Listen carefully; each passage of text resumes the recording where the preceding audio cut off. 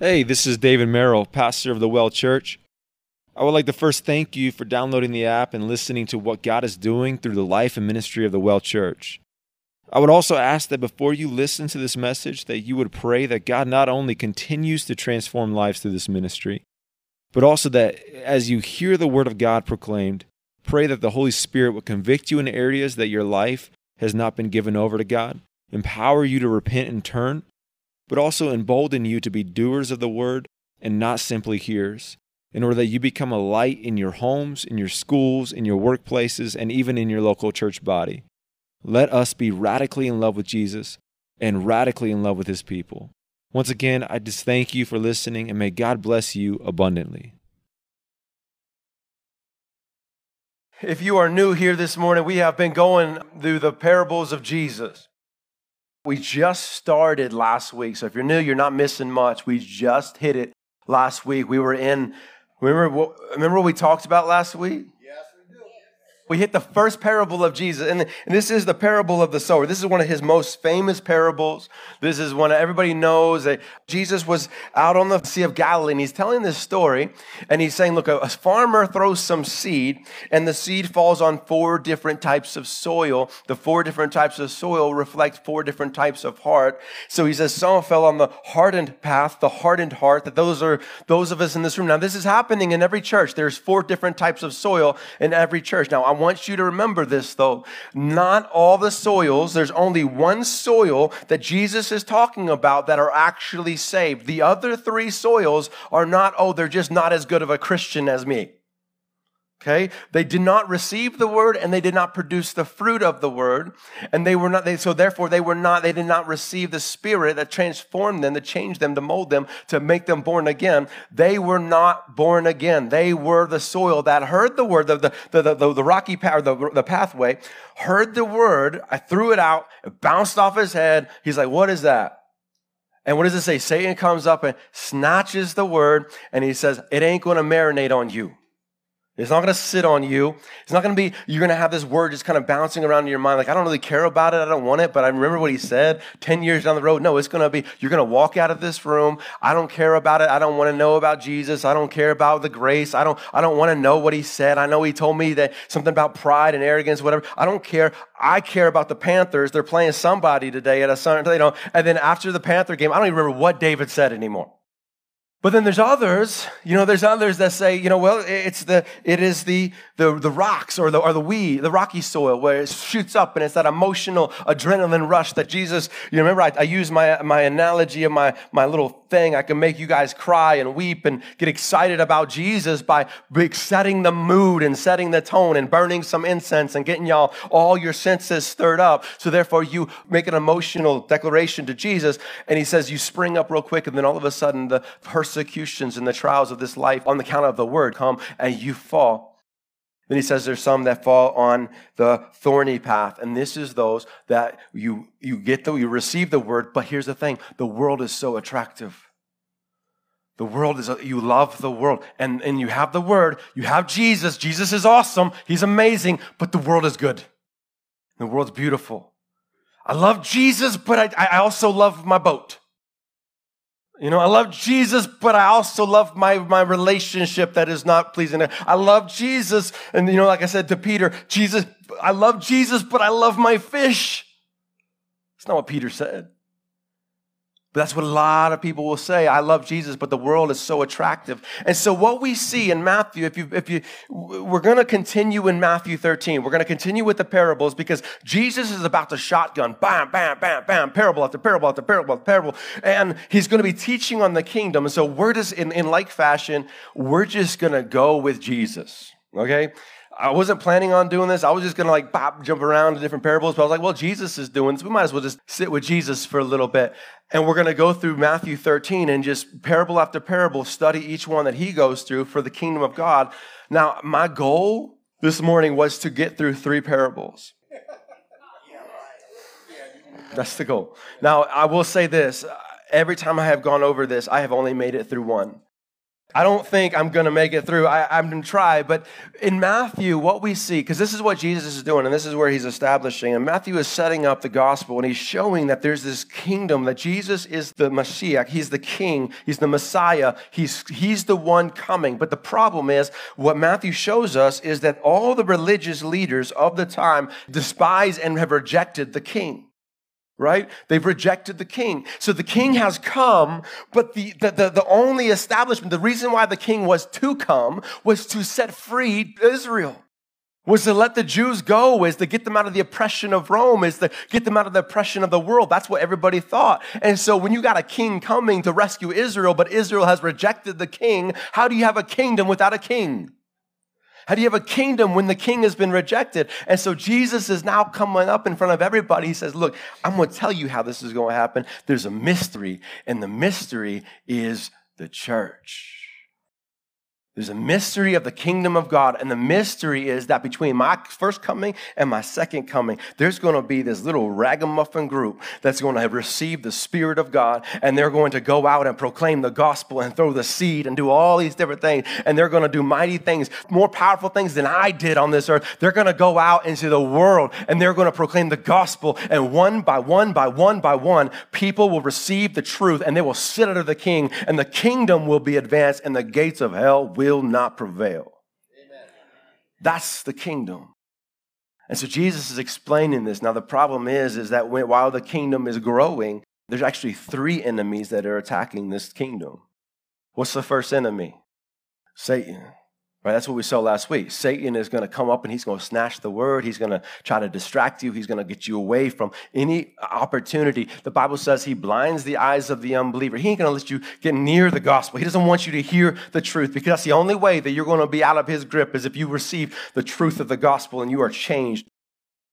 The next one we see is the world.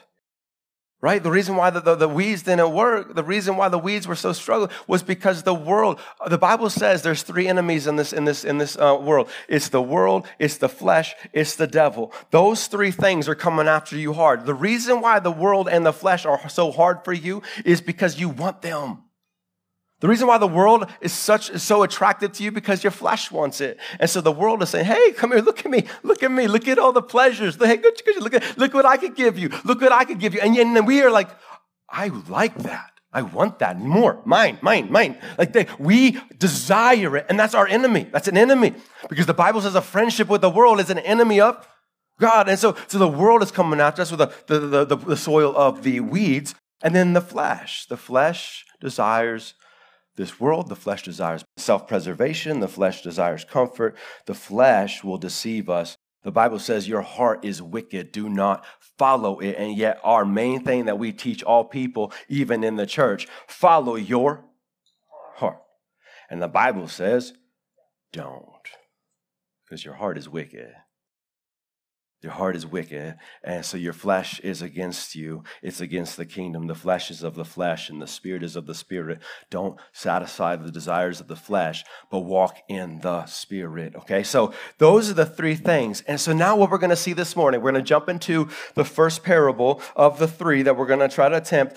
First parable, and what Jesus is going to show us is that as Satan was attacking through the birds and all that, he's going to be attacking again the kingdom of God, and he's going to be doing it in a different way. And this is an interesting parable.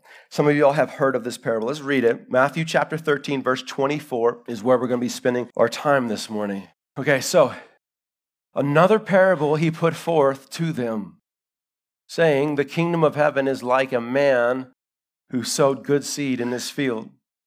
But while the man slept, his enemy came and sowed tares amongst the wheat and went his way.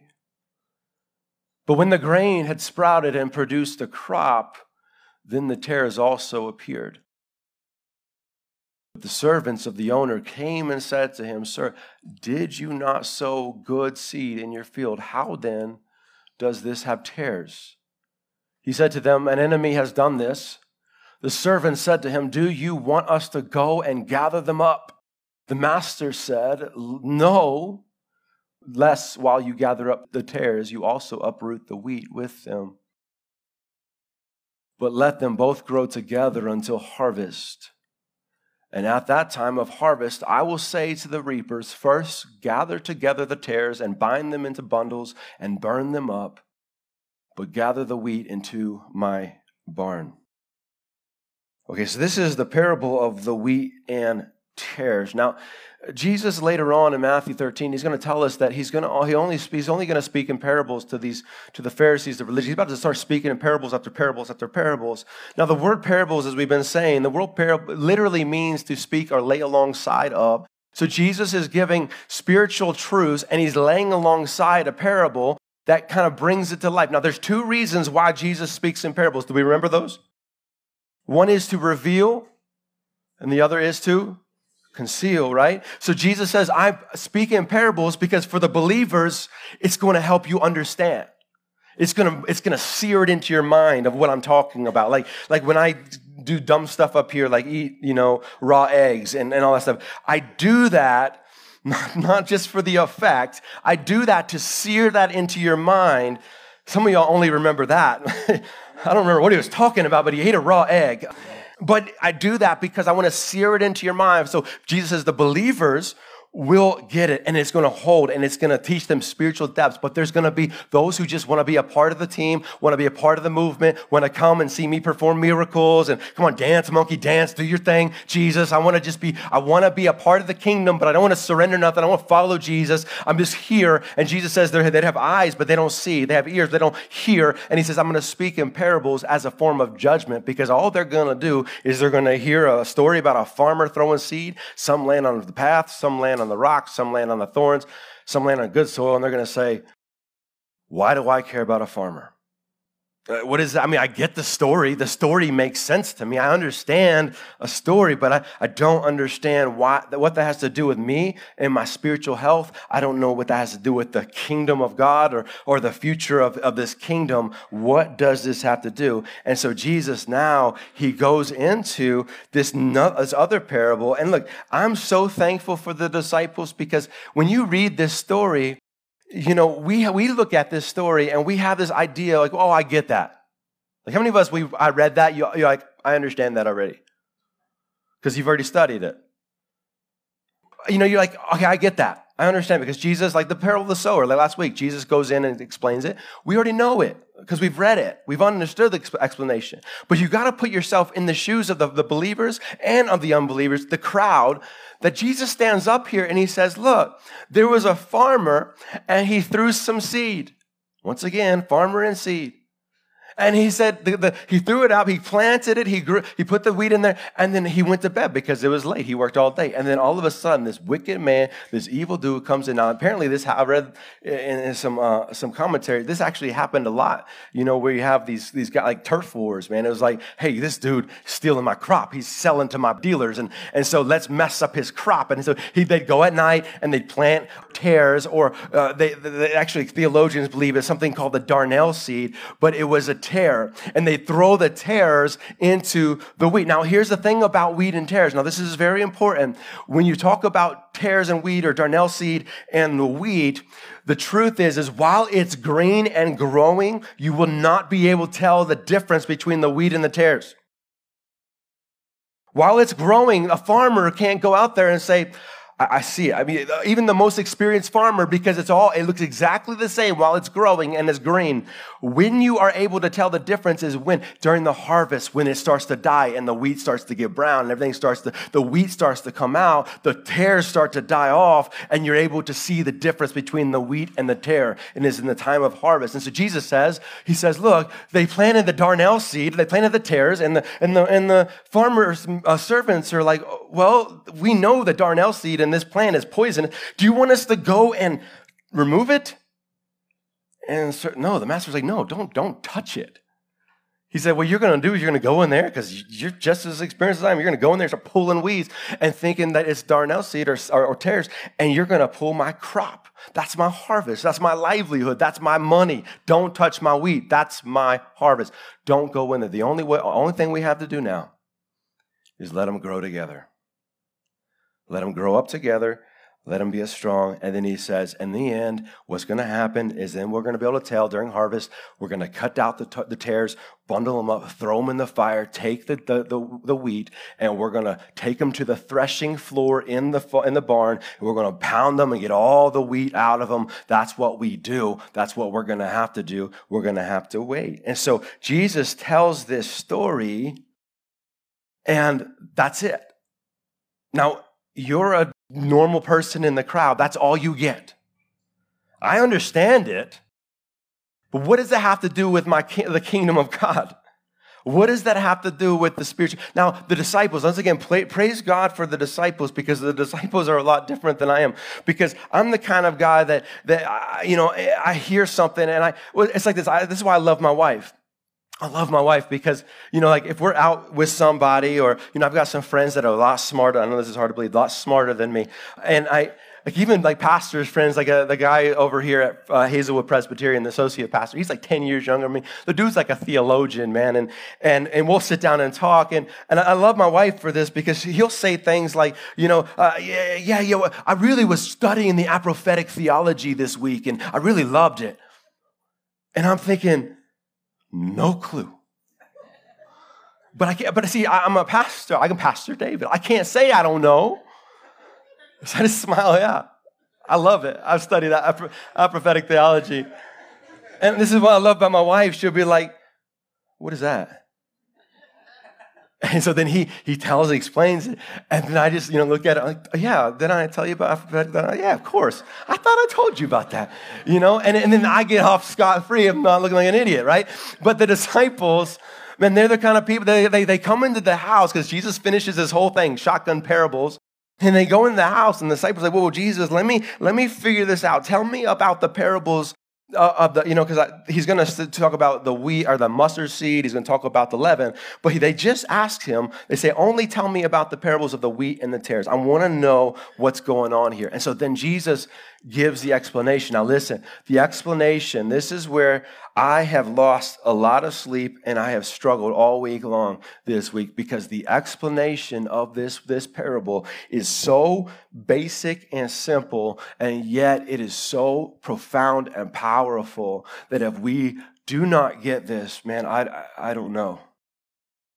I don't know where the hope is if we do not get this and we do not walk out of this room different. So let's read Matthew 13. He says this. He answers, the one who sows the seed is the Son of Man. Now, who's the Son of Man? Jesus. This is a messianic term given to Jesus, found in Daniel chapter 9, that Jesus, the Messiah, was going to come, right? The Son of Man is referring to the humanity of the Mashiach, the Messiah that is to come. And so Jesus is the Son of Man. Now, it says Jesus is the one sowing. So he's the sower. Now, what's the field? The world. Yeah. The field is the world. Now, what was the field last week? The heart, right? The soil, right? The field was our individual hearts. This week, the field is the world. Jesus plants the seed. He plants his crop, his wheat.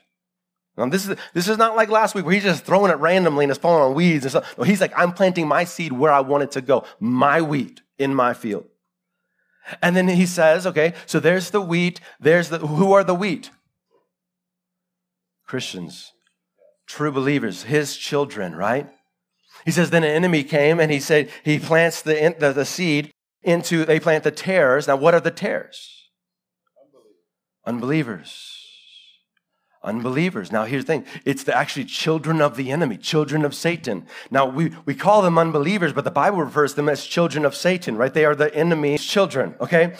Jesus says that you lie because you are of the father of lies. You are sons of the father of lies, right? Who's the father of lies? Satan. So we have the tares, which are children of Satan. Now he says that the evil one comes and he sows the tares. Who's the one who sows the tares? Who's the evil one?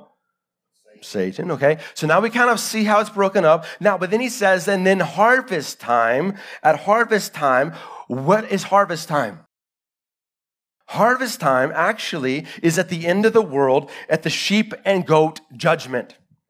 Okay? Harvest time is when Jesus comes at the end of the days, he has his book, the Lamb's book of, right? And he starts reading it and he says, Mark Hogan, you're saved. You're in the book.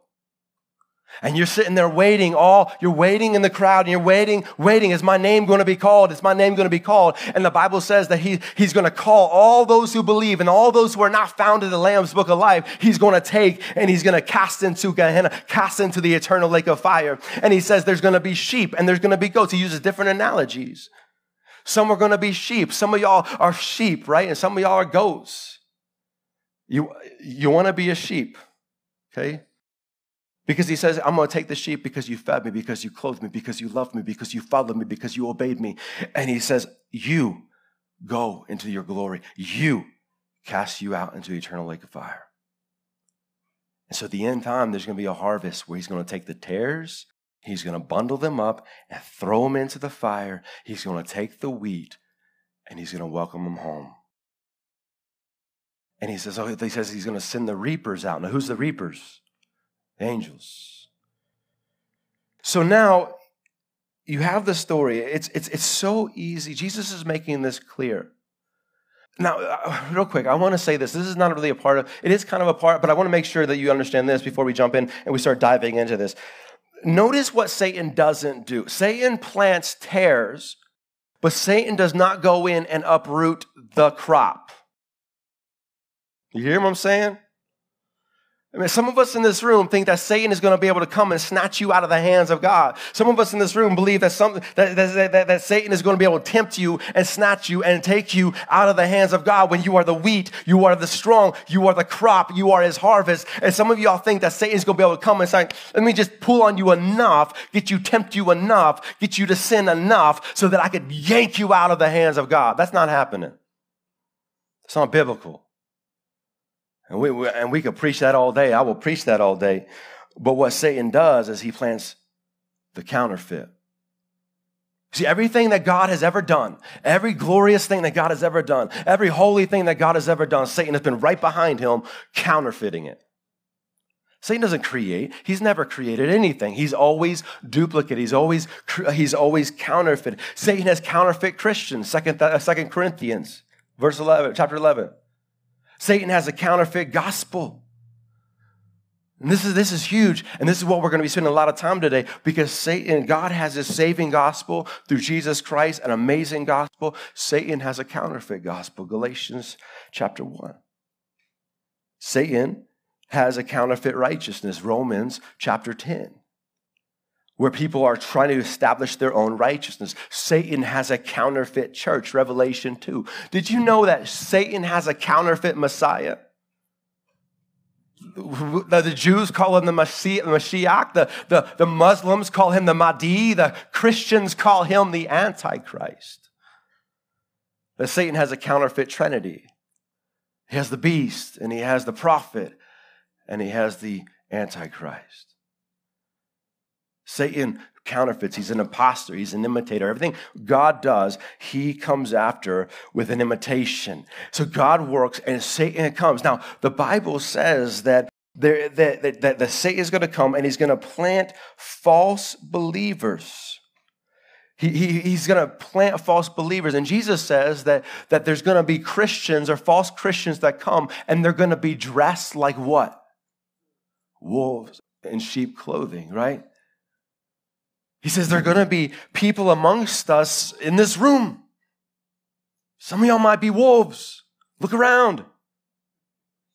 And they're dressed like sheep, and they smell like sheep, and they sound like sheep, and they even act like sheep, like bah, bah, and don't worry about the tail, bah, I'm just a sheep, and they're in here, they're pretending, they're acting, and look, it doesn't mean they even know that they're wolves. They may even believe that they are actually sheep. Jesus says the false prophets, the false teachers, the wolves in sheep clothing, they're going to come. You don't even have to try to find them. They're going to come to you.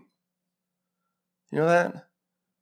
When you get a knock on the door, and the Mormon says, hey, I want to teach you about the Church of Latter-day Saints. He doesn't say, hey, I'll teach you about Joseph Smith and Brigham Young. I want to teach you guys how to go to hell. I'll teach a false prophet. No, he says, let me teach you about Jesus. Teach you about how you can be saved under Jesus. And you say, well, I'm a Christian. Okay, we're all Christians then. We love Jesus. Jehovah's Witness. Let me teach you about Jesus and how Jesus was Michael the archangel.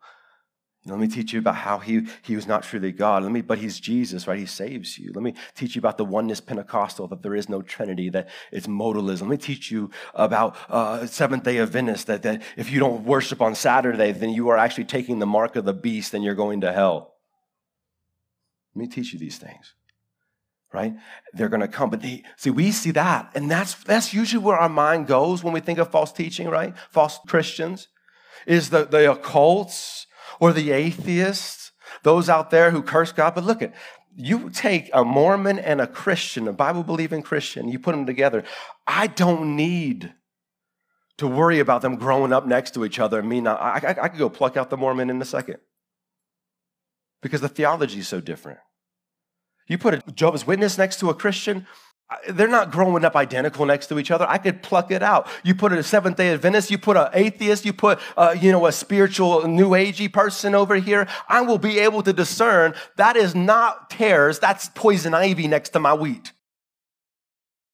What's going to happen, though, is the kingdom of God is going to grow, and there's going to be true believers saved under the gospel of Jesus Christ. But then while in the midst of all of this, there are going to be people next to you. They come every Sunday that grow up looking just like you, smelling just like you, even acting just like you. But they have never been. Have you ever gone to a church or asked people, hey, are you madly in love? Are you a born-again Christian? Like, do you really love Jesus? I mean, when you worship, do you really truly love Jesus? Are you worshiping with all your heart? Are you just completely sold out for Jesus? Are you one of those Christians that every day you're reading scripture and you just can't get enough of him and you're out there proclaiming the God? Like, you can't tell people enough about Jesus because he is all you care about. He's the treasure. You literally found a treasure in a field and your life is nothing without Jesus. Are you one of those Christians? And people are like, well, no, I'm more of like, I'm not a religious kind of person. I'm more spiritual, but I do go to church and I'm more refined and kind of like, I kind of go and I'm more intellectual kind of Christian. I'm more reserved. I'm not one of those born again Christians that my life has been changed and radically changed by Jesus Christ and the blood of Christ. I'm not one of those. Listen to me. The Bible says that the only kind of Christian is a born again Christian. And when I say born-again Christian, I'm talking about the person who literally has had a life change. You see, we throw these words again, and we would all probably say, I'm a born-again Christian. Why? Because that's the title we give you. I'm born again. I took a bath. I went to the baptism. I said a prayer. I take communion. I come to church. I do all the things. I'm born again. But the Bible says, no, there's something that changes in you. Your nature changes. You actually come to the end of yourself and you are a new creation, meaning you do not love the world. Now you love Jesus. You are no longer a slave to the sin, but you're a slave to the righteousness. You will no longer desire the wills of this world and the wills of the Father of this world, but in you is the law of God, Jeremiah 31, written on your heart, and you desire him. You are a different person. You are born literally again. It's not about coming to church. It's not about obeying laws. And see, some of us think, it's going to be pretty easy to discern the born again versus the tare. Now listen, Jesus had 12 disciples, right? Including who? Judas. Now, I do not believe Judas believed he was going to be the one to betray Jesus the entire ministry. Do you? You think Jesus is like, hey, Judas, follow me. He's like, okay, but I got something for you. And like he knew, I'm going to be a tare. Okay, I'm going to be the unbeliever. And listen, the disciples, they had no clue. When Jesus says, one of y'all is going to betray me, they didn't all go, it's Judas, isn't it?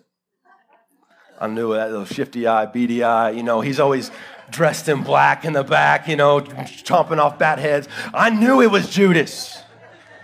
Okay? None of them said that. And the fact is, Judas was in charge of the money. Okay? Now, if I believe this dude was an unbeliever, he was going to betray Jesus, he was the tare, he was not a follower of Jesus, I ain't giving him the money.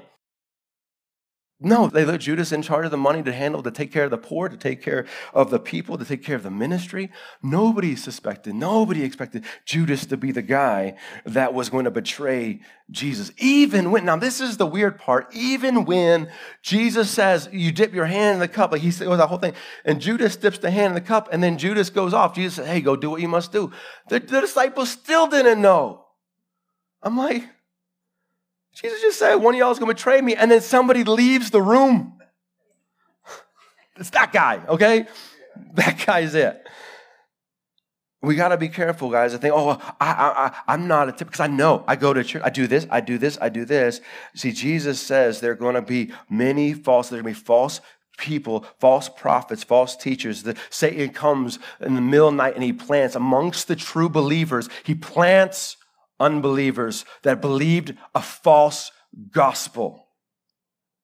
Now we're going to talk about this false gospel, but let's look at what Jesus is saying. Let's look at the difference between the tares and the wheat. The tares and the wheat. The Son of Man will send out his angels, and they will gather out of his kingdom all things that offend and those who practice lawlessness. God, give me the words. This is why I can't get past this parable.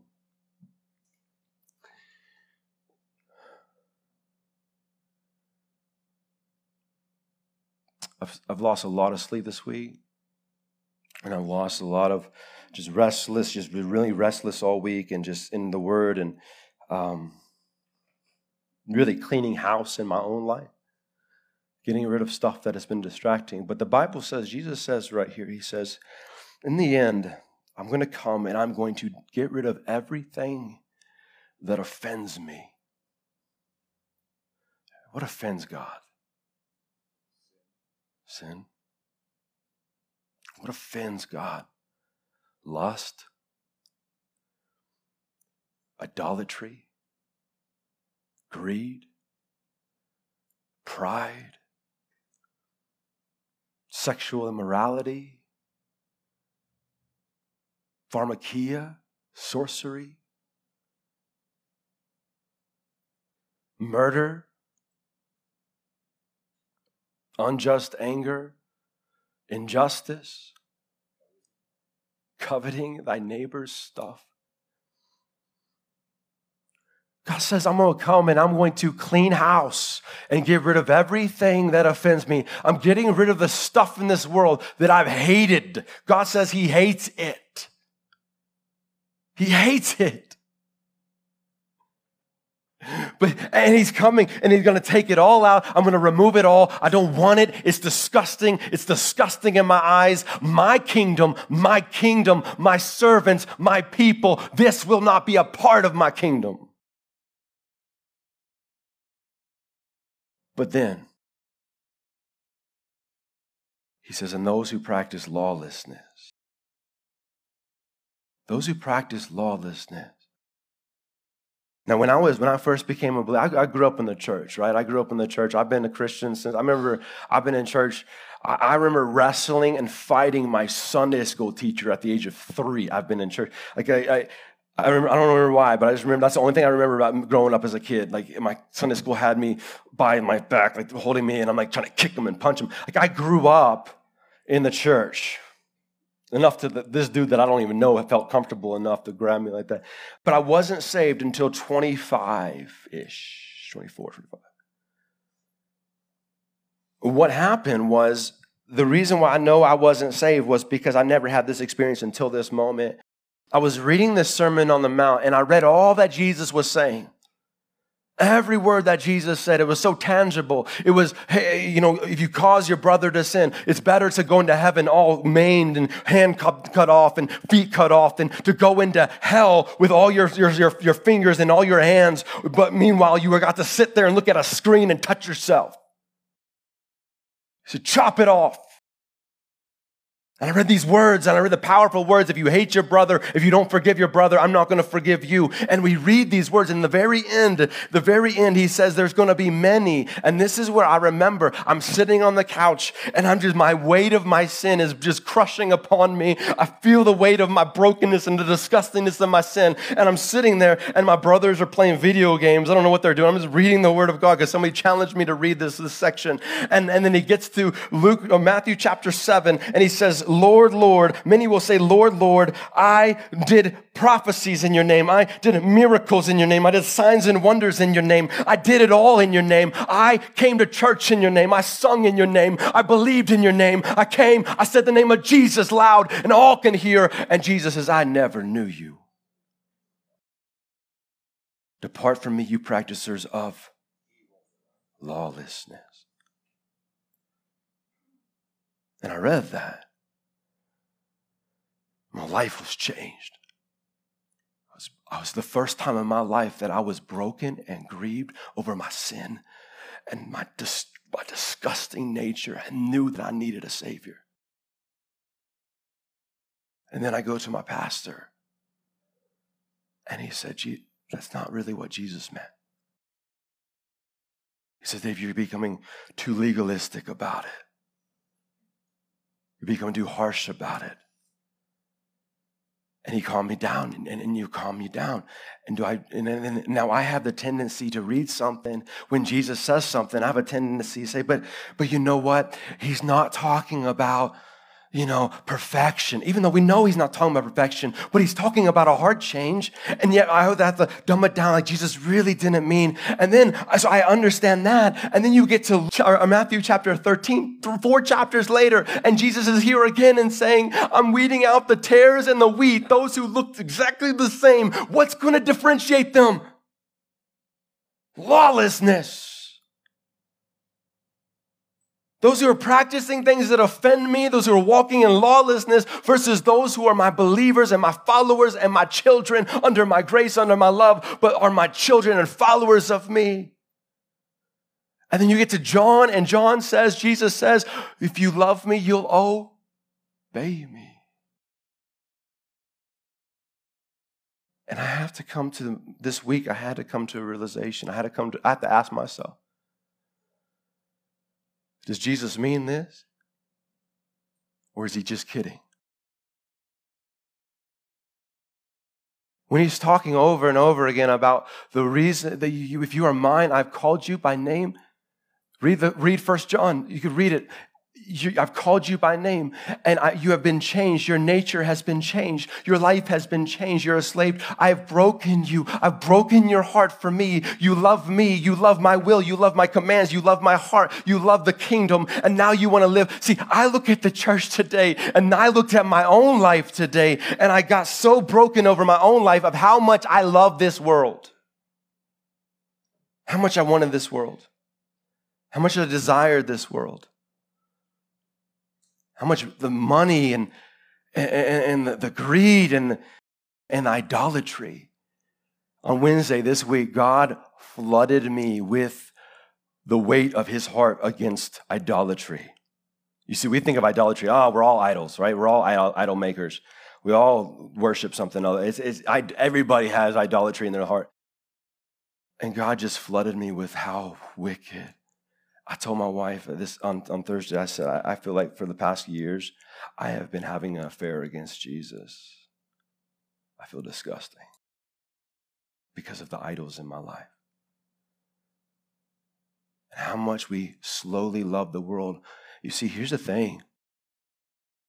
The Bible teaches that the gospel will change you, that if you confess that Jesus is Lord and Savior. I've said this before, but here is the false gospel, the counterfeit gospel that has penetrated the church, that is flooding the church. And some of us will walk out of this room and still believe this false gospel because it's an easier gospel and it agrees with you. And you're just going to cast your chips as a lie. But the false gospel that was proclaimed, that has been proclaimed just in the past 30, 40 years, that Satan comes in and he says, you can have Jesus as Savior and have Satan as Lord. You can walk in your sins, live for yourself, yourself. Live what you want and still be saved because Jesus is your Savior and Satan, this world, your flesh, your desires is your Lord. And so now we have Christians that say, I don't agree with Jesus on that, so I don't do it. Now we have Christians who we kind of somewhat maybe follow Jesus. We got rid of some things like alcohol. Maybe we got rid of cussing. We kind of became a little legalistic. We got rid of certain sins. And look, I'm not saying that we all need to step back and say, let's just get, what I'm saying is that we need a life change, a love change. Because Jesus says your nature will change. I'm not going to love the world anymore. You see, this gospel that Satan proclaims does not change you. It just puts you in a religion and makes you submitting and makes you a group thing. The gospel of Jesus Christ, when you feel the weight of your sin and you metanoia, change your mind because I don't want this world anymore. I don't want lawlessness anymore. I don't want any of this stuff anymore. I don't want this junk anymore. I'm done with it. I want Jesus, period. Do you know how I know that we struggle with this? Because the hardest sermons that I've ever had to preach in this room is when I talk about like pop culture of, hey, I don't think we should watch Harry Potter. And I have people say, no. You're being too legalistic. But it's witchcraft. But he's a kid. So it's not bad, it's a kid. Oh.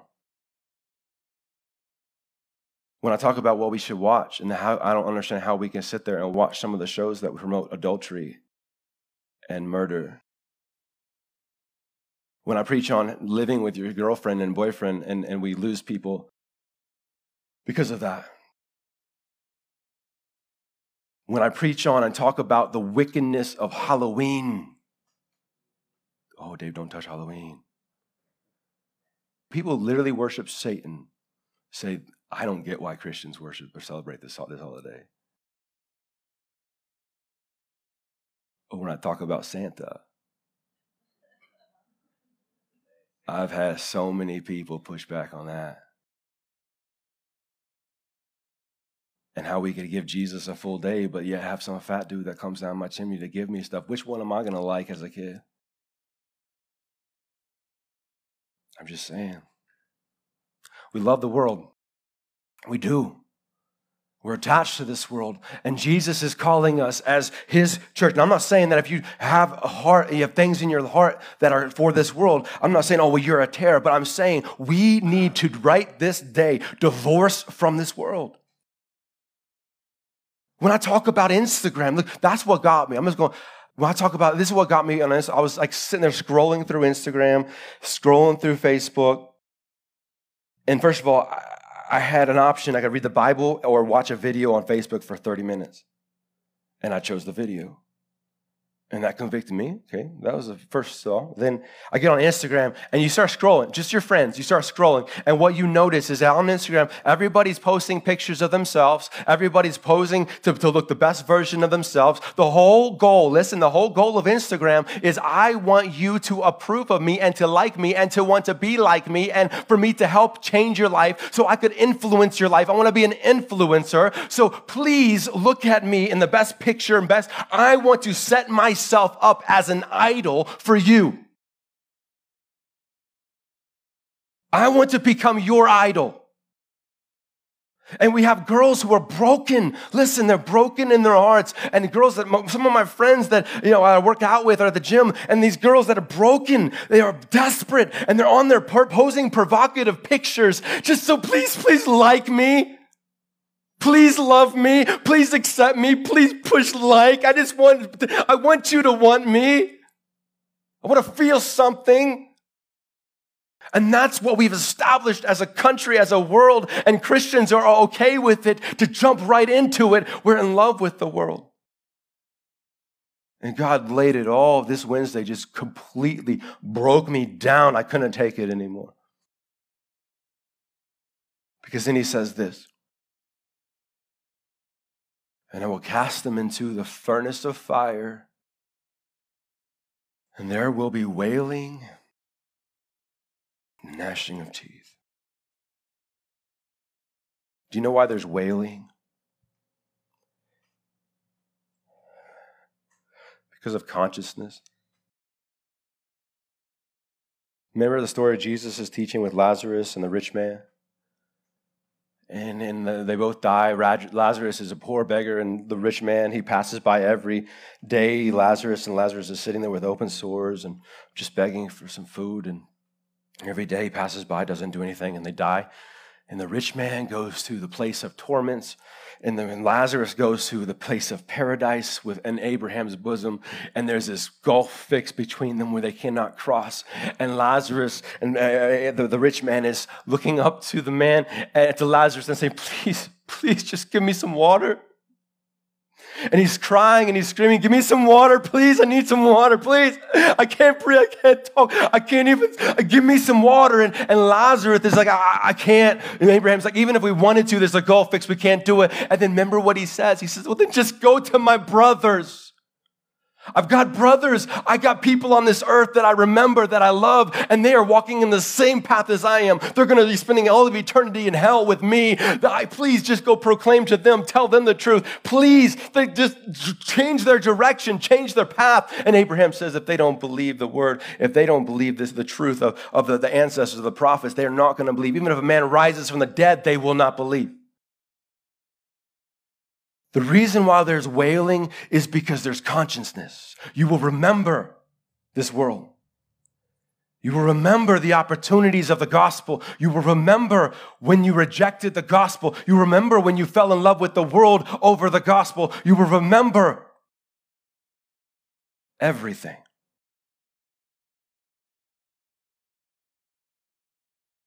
And there will be gnashing of teeth because Jesus in the Bible clearly teaches that you will be in the Gehenna, a place of fire,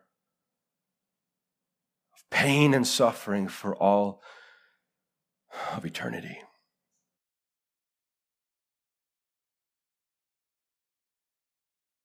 We get one shot at this. There's no do-overs. There's no, I could have, I should have. I got years. I got time to change.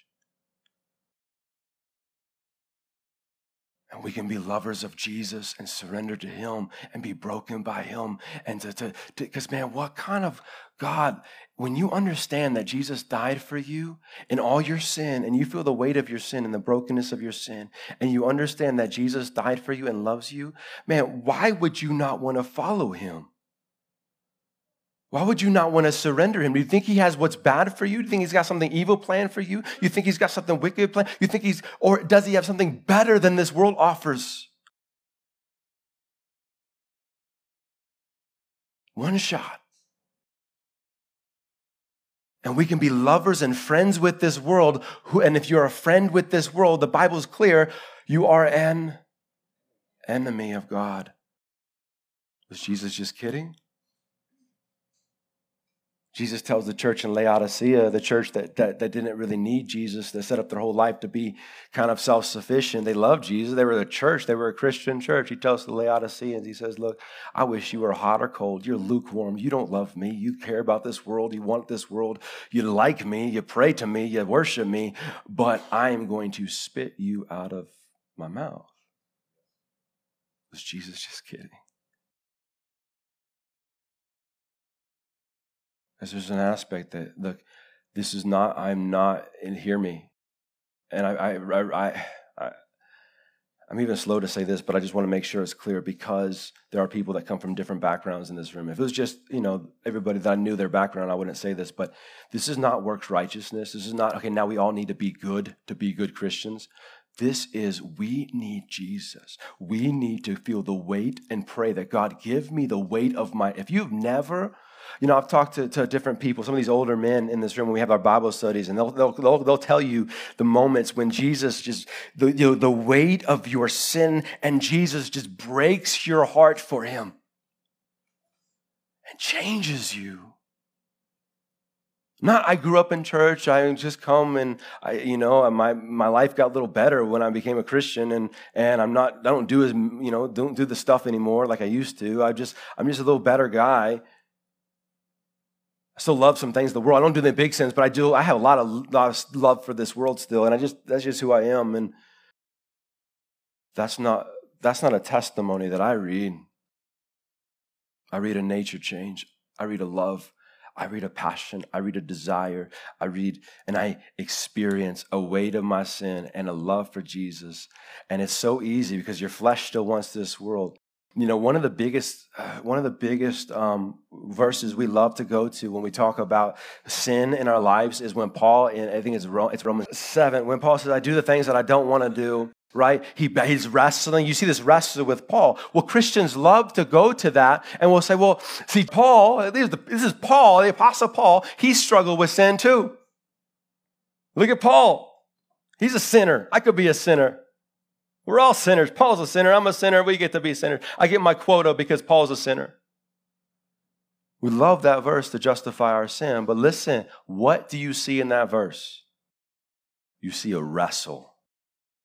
You see a man who loves Jesus and only wants the kingdom and only wants to live for Jesus and wants the righteousness of God, who's a slave in his spirit to the righteousness of God. You see a man that does not want to ever disappoint his Savior, a man that never wants to walk away from his Savior, a man that hates this world and hates everything this world offers him, that doesn't want it, but his flesh still desires it. You see a man who in his moment of weakness, his flesh gave over and took that sin, and then his spirit kicks in and says, I'm disgusted. I'm wrestling. My flesh is wrestling with my spirit. That wrestle is what I'm talking about. You're living in a world that is flesh and carnal, but you are a spiritual being.